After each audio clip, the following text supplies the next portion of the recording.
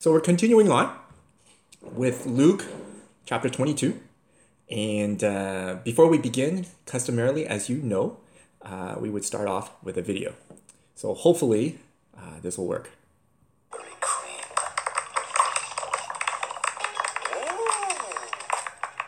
Pure genius. Oh, and now to make the leap from dreams to reality. Sorry, Homer. While you were daydreaming, we ate all the donuts. Well, there were a few left, but we chucked them at an old man for kicks. Buzzards, I ain't dead yet. All right, stay calm. Remember your training. Dear Homer, I owe you one emergency donut signed Homer. Busters! He's always one step ahead. Ooh, I'd sell my soul for a donut.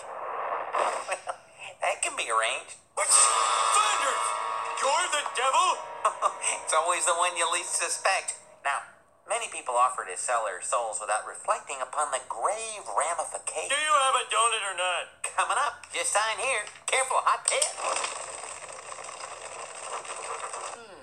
Who's that goat-legged fellow? I like the cut of his jib. Prince of Darkness, sir. He's your 11 o'clock.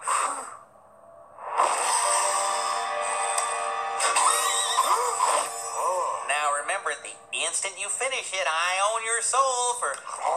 Well, hey, wait. If I don't finish this last bite, you don't get my soul, do you? Technically, no, but... I'm smarter than the devil. I'm smarter than the devil. You are not smarter than me. I'll see you in hell yet, Homer Simpson. Not likely. Okay, hope you enjoyed the video. That is, of course, from The Simpsons. And so where am I getting at with that video? Well, let's begin. We are getting very close to the end of our Luke journey. And we should jump right into it. And so therefore, I titled this sermon, The Judas Effect. Not because it's about Judas, well, even though he's the main character of this story, but we do know about him earlier in Luke and in other Gospels. And, you know, that the other Gospels have showed some of his true colors, and including this chapter. But not just Judas. We're not going to focus on him in particular, because there are other parties that are involved, right? We see the chief priests and also Jesus' disciples having this, what I call the Judas effect. We also see the temple leaders, the temple guards also have this Judas effect. So this morning, let's look at the Judas effect. And guess what? It's right in the beginning of this section, starting with the tail end of chapter 21. Why are we starting with the last 4 verses of 21? It's because of the mention of the Mount of Olives. We see the Mount of Olives mentioned here, and then it's mentioned later in chapter 22, verse 39. Both times, Jesus went to the Mount of Olives to pray.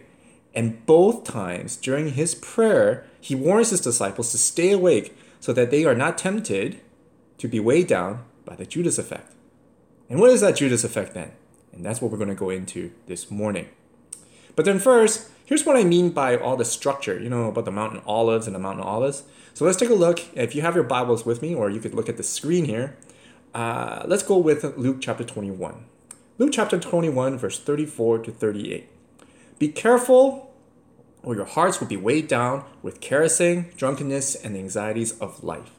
And that day will close on you suddenly like a trap. For it will come on all those who live on the face of the whole earth. Be always on the watch and pray that you may be able to escape all that is about to happen, and that you may be able to stand before the Son of Man. Each day, Jesus was teaching at the temple, and each evening he went out to spend the night on the hill called the Mount of Olives. And all the people came early in the morning to hear him at the temple. Now, let's blast over to chapter 22 and at the end. Verse 39, Jesus went out as usual to the Mount of Olives, and his disciples followed him. On reaching the place, he said to them, "Pray that you will not fall into temptation."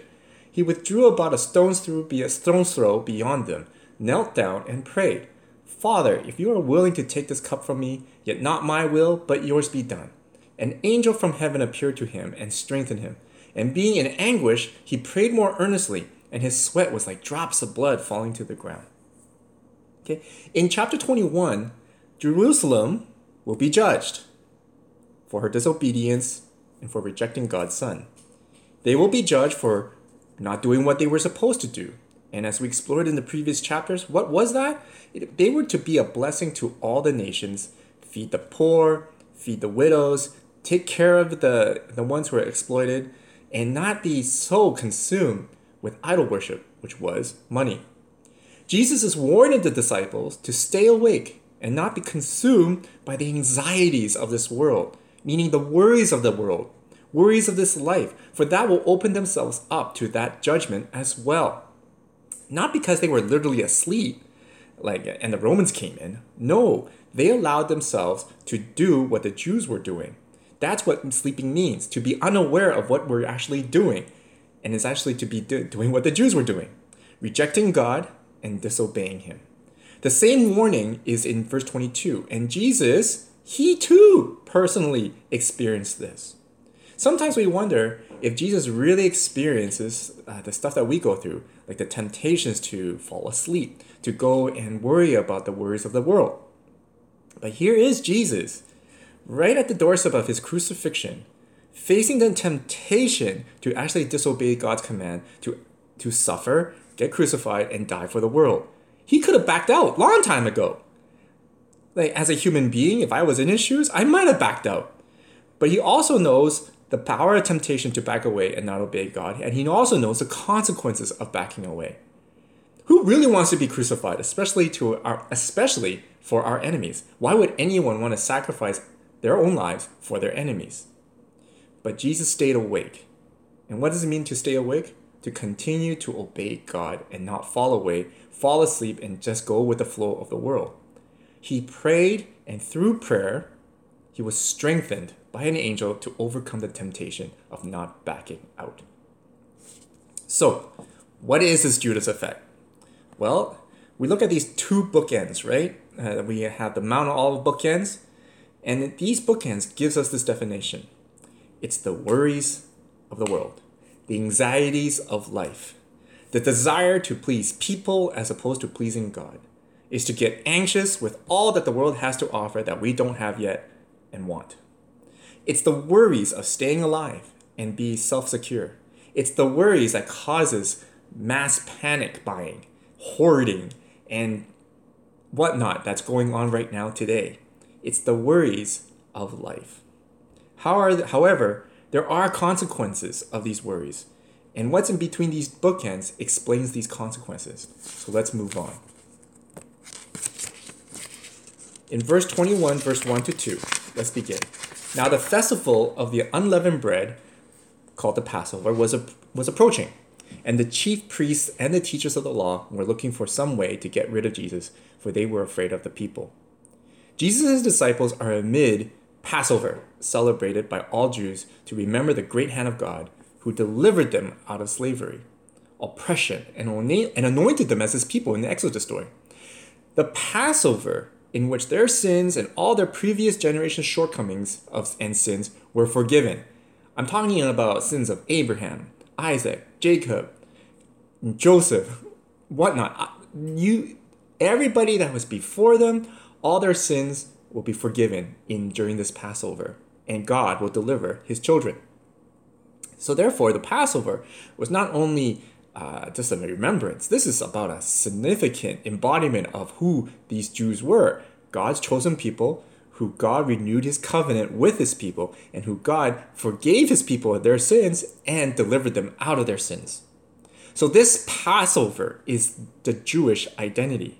And Jesus and his disciples find themselves in the midst of the Passover festival, the most important festival in all of Israel. So, there are questions for us as readers who are reading Luke. Why has God chosen this date for his son to be betrayed and crucified? Because God could have chosen any date. In fact, really early in the gospel, the chief priests could have just stoned Jesus and the lawyers to lynch them. Because if you recall, Jesus, after when he read the scroll of Isaiah in the temple, he claimed that he was it, and then he accused the Jews of persecuting the prophets and killing them off. They got angry. and they almost stoned him, but he slipped away. So why choose this date? Why would God choose the Passover in Exodus for Jesus' crucifixion and his subsequent betrayal? Well, let's move on. Let's take a look at the chief priests. There are chief priests and the lawyers, and we know that they're plotting in the background to get rid of Jesus because of jealousy. They can't stand people not following them, and they can't stand it when they lose followers on their Facebook page because of Jesus. Jesus is embarrassing them. They're losing followers, they're losing their revenue, they're losing their tithings because people are now following Jesus. But that's not really the important thing here, though, because they've always been scheming and they've always been trying to get rid of Jesus throughout the whole Gospel of Luke. Nothing new. The interesting thing to point out here, and this is what Luke is emphasizing, is that they're scheming while the Passover was preparing. In other words, these are leaders, chief priests, temple leaders. They're not supposed to be scheming and hiding in a guy's house having a slumber party, right? They're supposed to be preparing for the Passover. Of all the people that's supposed to be preparing for the Passover, you would think it's the chief priests and the lawyers who know their law very well. So here's a point that Luke is trying to make here, and this is what I think that Luke is trying to make here. That the chief priests and the temple leaders were so concerned about how people view them. They were so concerned about the worries of this life, the worries of not getting what they want, the worries of not being popular, the way that they succumb to jealousy and anger, that they lose their identity. They forget who they are. They literally ignored the fact that it's the Passover, that they were the leaders, the very leaders of Israel, the ones that are supposed to provide an example to their people, to God's people, to make preparations for the Passover. They're not doing it. Instead, they're having a slumber party over at a chief priest's house to see how they can betray Jesus and hand him over to death. So, let's take a little bit of a blast forward to today, and maybe make an application right now as a pause. How about us? Do sometimes the worries of the world make us, or forces us, or even subconsciously make us to lose sight of who we are as Christians? Does the worries of COVID-19 scare us so much to a place where we become so protective and so want to save our own lives that we lose sight of who we truly are, which is God's children? And then we lose sight of what we're supposed to do. We lose sight of not being suspicious. We lose sight of not being angry, not being frightened. No, instead, we are frightened, we are angry, we're suspicious, we lose trust again with our neighbors, and we become very protective. Then we forget to actually care for people. Then we forget to actually love people. Instead, we become protective and isolate ourselves. Now, yes, just one caveat, we have to follow every single advice, taking every advice from our government and the community seriously. But to take it to the extreme of panic, of suspicion, of accusing others, of blame, that's not Christian. And that's, my friends, we should stop.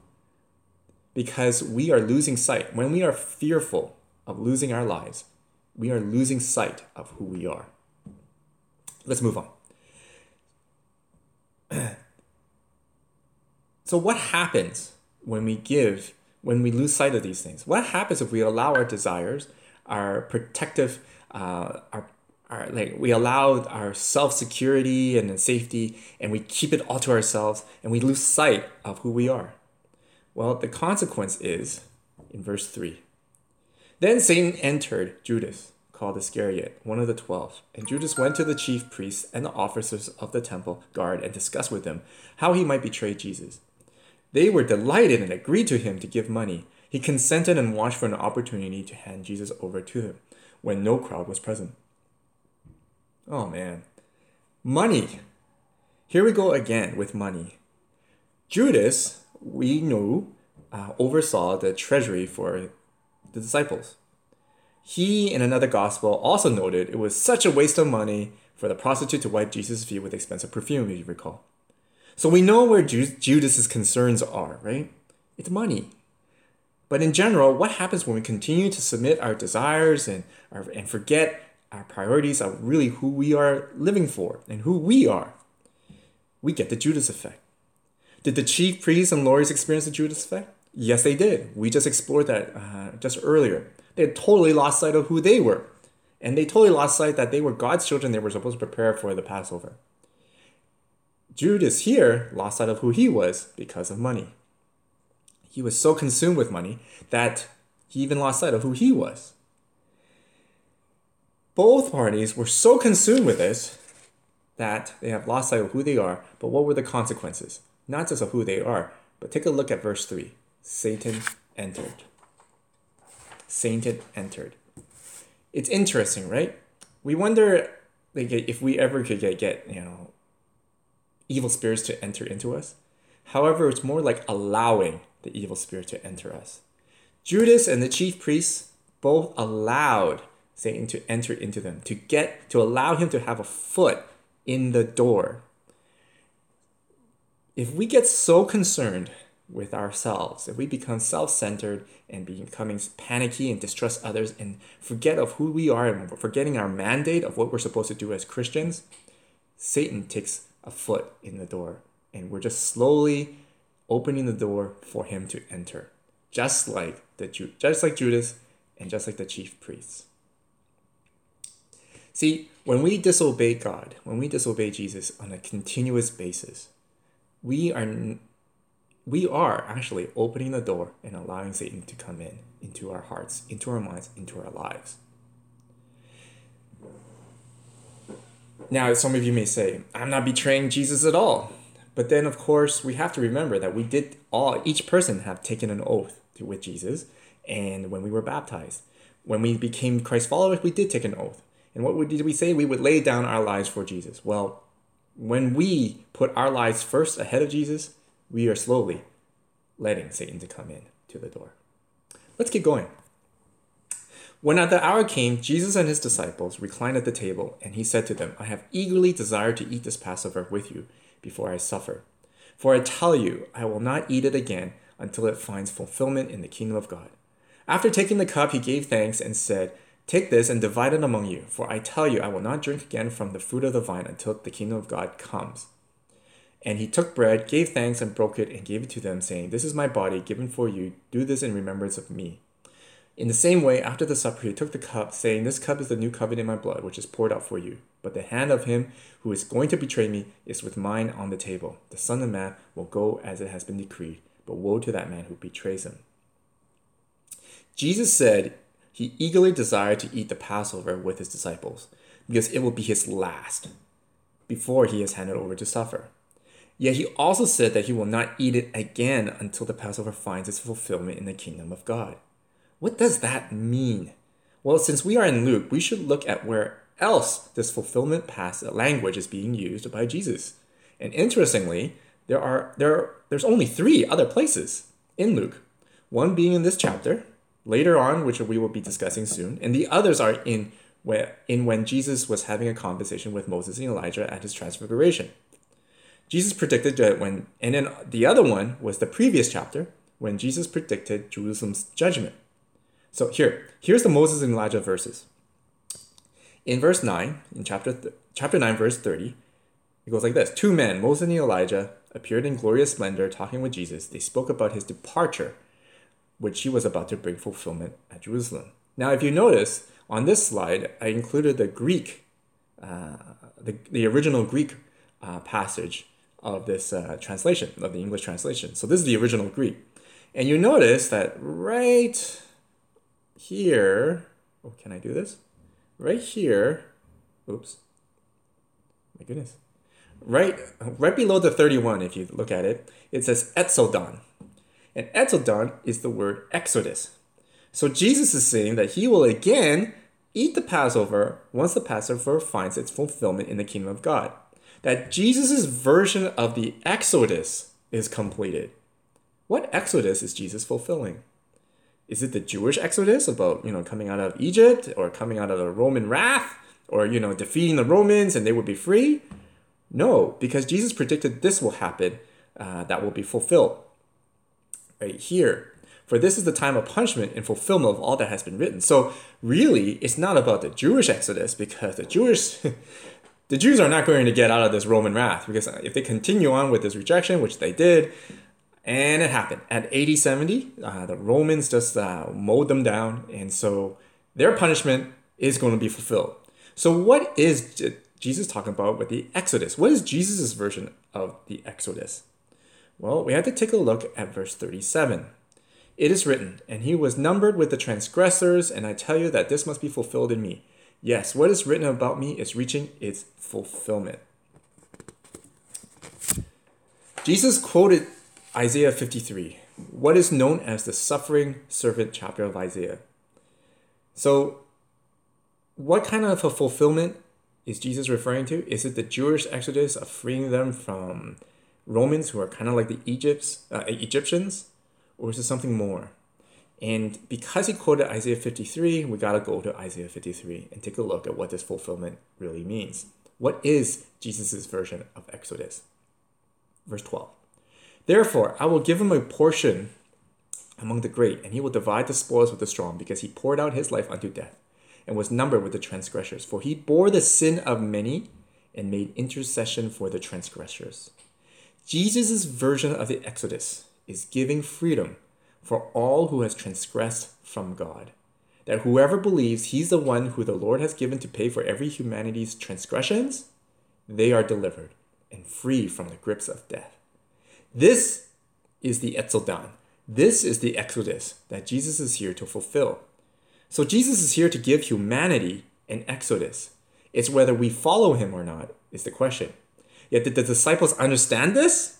Did they get it? Let's move on. The answer is no. Verse 23, they began to question among themselves which of them it might be who would do this, who would betray Jesus. And a dispute also arose among them as to which of them was considered to be the greatest. What are they thinking?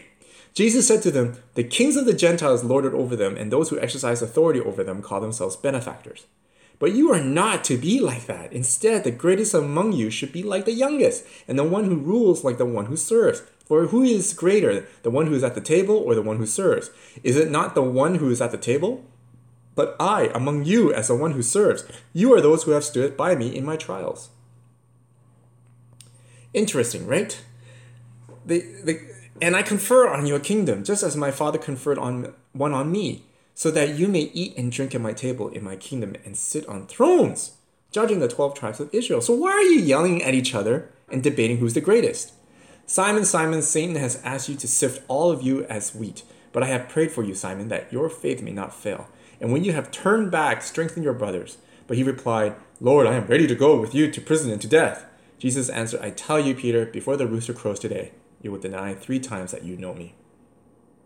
So the answer to the question, did the disciples get it? Did they understand what Jesus was talking about with the Exodus and the fulfillment? Did they understand that he will not eat this Passover until the kingdom is fulfilled, which is really coming close? No. Instead, what were they concerned about? Who's the greatest? Who was the one who was going to betray Jesus? Not me. I'm holy. I'm holier than thou. Everybody was arguing, and especially Peter. And hence, that's why Jesus said, Simon, Simon, Satan has asked to sift all of you as wheat. Interesting, again, Satan's name comes up. When did we see it earlier in the chapter? When we were mentioning that if we were concerned about our own things and our own desires and our own wants and needs and our own safety and forget about our mandate and forget who we are, we allow Satan to take hold and to have a foot in his door and slowly enter into our hearts and minds and our lives. Well, guess what? Look at what's happening with the disciples. Right now, they're more worried about their pride. We're more worried about who's actually betraying Jesus because they don't want to be the one who's guilty. They're more worried about who's the greatest, who's the best disciple. And Satan entered. Satan entered into their hearts. Interesting, right? It's that Simon, Simon, Satan has asked to sift all of you as wheat. Jesus already sees Satan entering into each one of them. And he's praying to all of them, praying for all of them, that their faith may not fail. So instead of knowing what Jesus was talking about, that he is the Exodus, that he is here to free them from their sin and give them the opportunity to get back into God's kingdom and be called God's children, instead they were more worried about who would betray Jesus and who is the greatest. To close,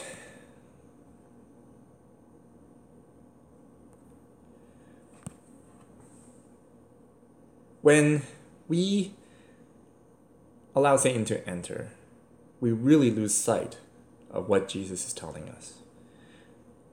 The truth of who we are in Jesus, the truth about what we have in Jesus, the glory that we will be sharing with Jesus, the fact that we will be at his table with Jesus gets clouded and forgotten. See, during this time of anxiety with the COVID-19, my daughters we were in the car, and my daughter, we were driving, I think we were driving my mother-in-law as well, and then we were heading for a family dinner. And of course, we were talking about COVID, and there was a discussion, and one of the members of the family got concerned about, potentially of all the struggles, and then even like the fear of dying, the fear of death kind of was alluded. My 7-year-old daughter, Annabelle, suddenly spoke out. But we have a great place in heaven waiting for us. Why do we need to worry about this virus, this COVID? It's ridiculous. We have an awesome place waiting for us. When we die, we go to heaven, right? Now, this is a theology of a 7-year-old. However, let's take this for a moment and just reflect on this. When we put so much worry in our lives, when Jesus warns us, do not let those anxieties be a burden in our hearts, he means it. Because we lose sight of what is waiting for us in the end. Death is merely a beginning. We have a glorious life ahead of us. A glorious body. We'll be transformed into a glorious body, like Paul would say in Philippians. And we would meet our God, be in his presence. No more suffering, no more diseases, no more of the worries of the life. We will be in his midst. Instead of worrying, instead of being consumed and losing sight of what we will have at the end, we should actually be more missional. We should actually give hope to this world. We should show love and joy and peace and be a good example in light of all these trials and anxieties that we as Christians can shine in this moment to actually give hope to people, to give life to people. Sure, we need to follow the guidelines, we need to be aware, and we need to wash our hands, of course, and we need to create social distancing, but that doesn't prevent us from being loving. That doesn't prevent us of loving our neighbors. We just have to be creative and not be lazy. We cannot be complacent. We cannot just sit at home and just shelter ourselves and hope that everything will pass away. It will pass away. But we have a duty, folks. We have a job to do as Christians, and that is to provide hope, joy, and love to our neighbors. Because like my daughter says, why do we have to worry about death? Death is merely a beginning. We have this glorious life at the end. We will win life, like the last chapter says. Do not be overwhelmed. And it's a command, do not worry about the anxieties of life. And the consequence of being worrying is to allow Satan to cloud our minds, cloud our vision of what is ahead, the glorious kingdom of God. Amen. Thank you. Let's pray. Gracious Heavenly Father, we thank you for your word. We thank you for reminding us of who we are. Lord, in the midst of these struggles, trials, anger, distrust, fear, anxiety, and also suspicion amongst others, Lord, help us, empower us as your people to shine a light of hope, of love, of joy, of peace to this world, so that they will ask us, where is this hope that you find? Who is this hope who is the one who gives you this hope? And we will say, it's in Jesus. In your name we pray. Amen.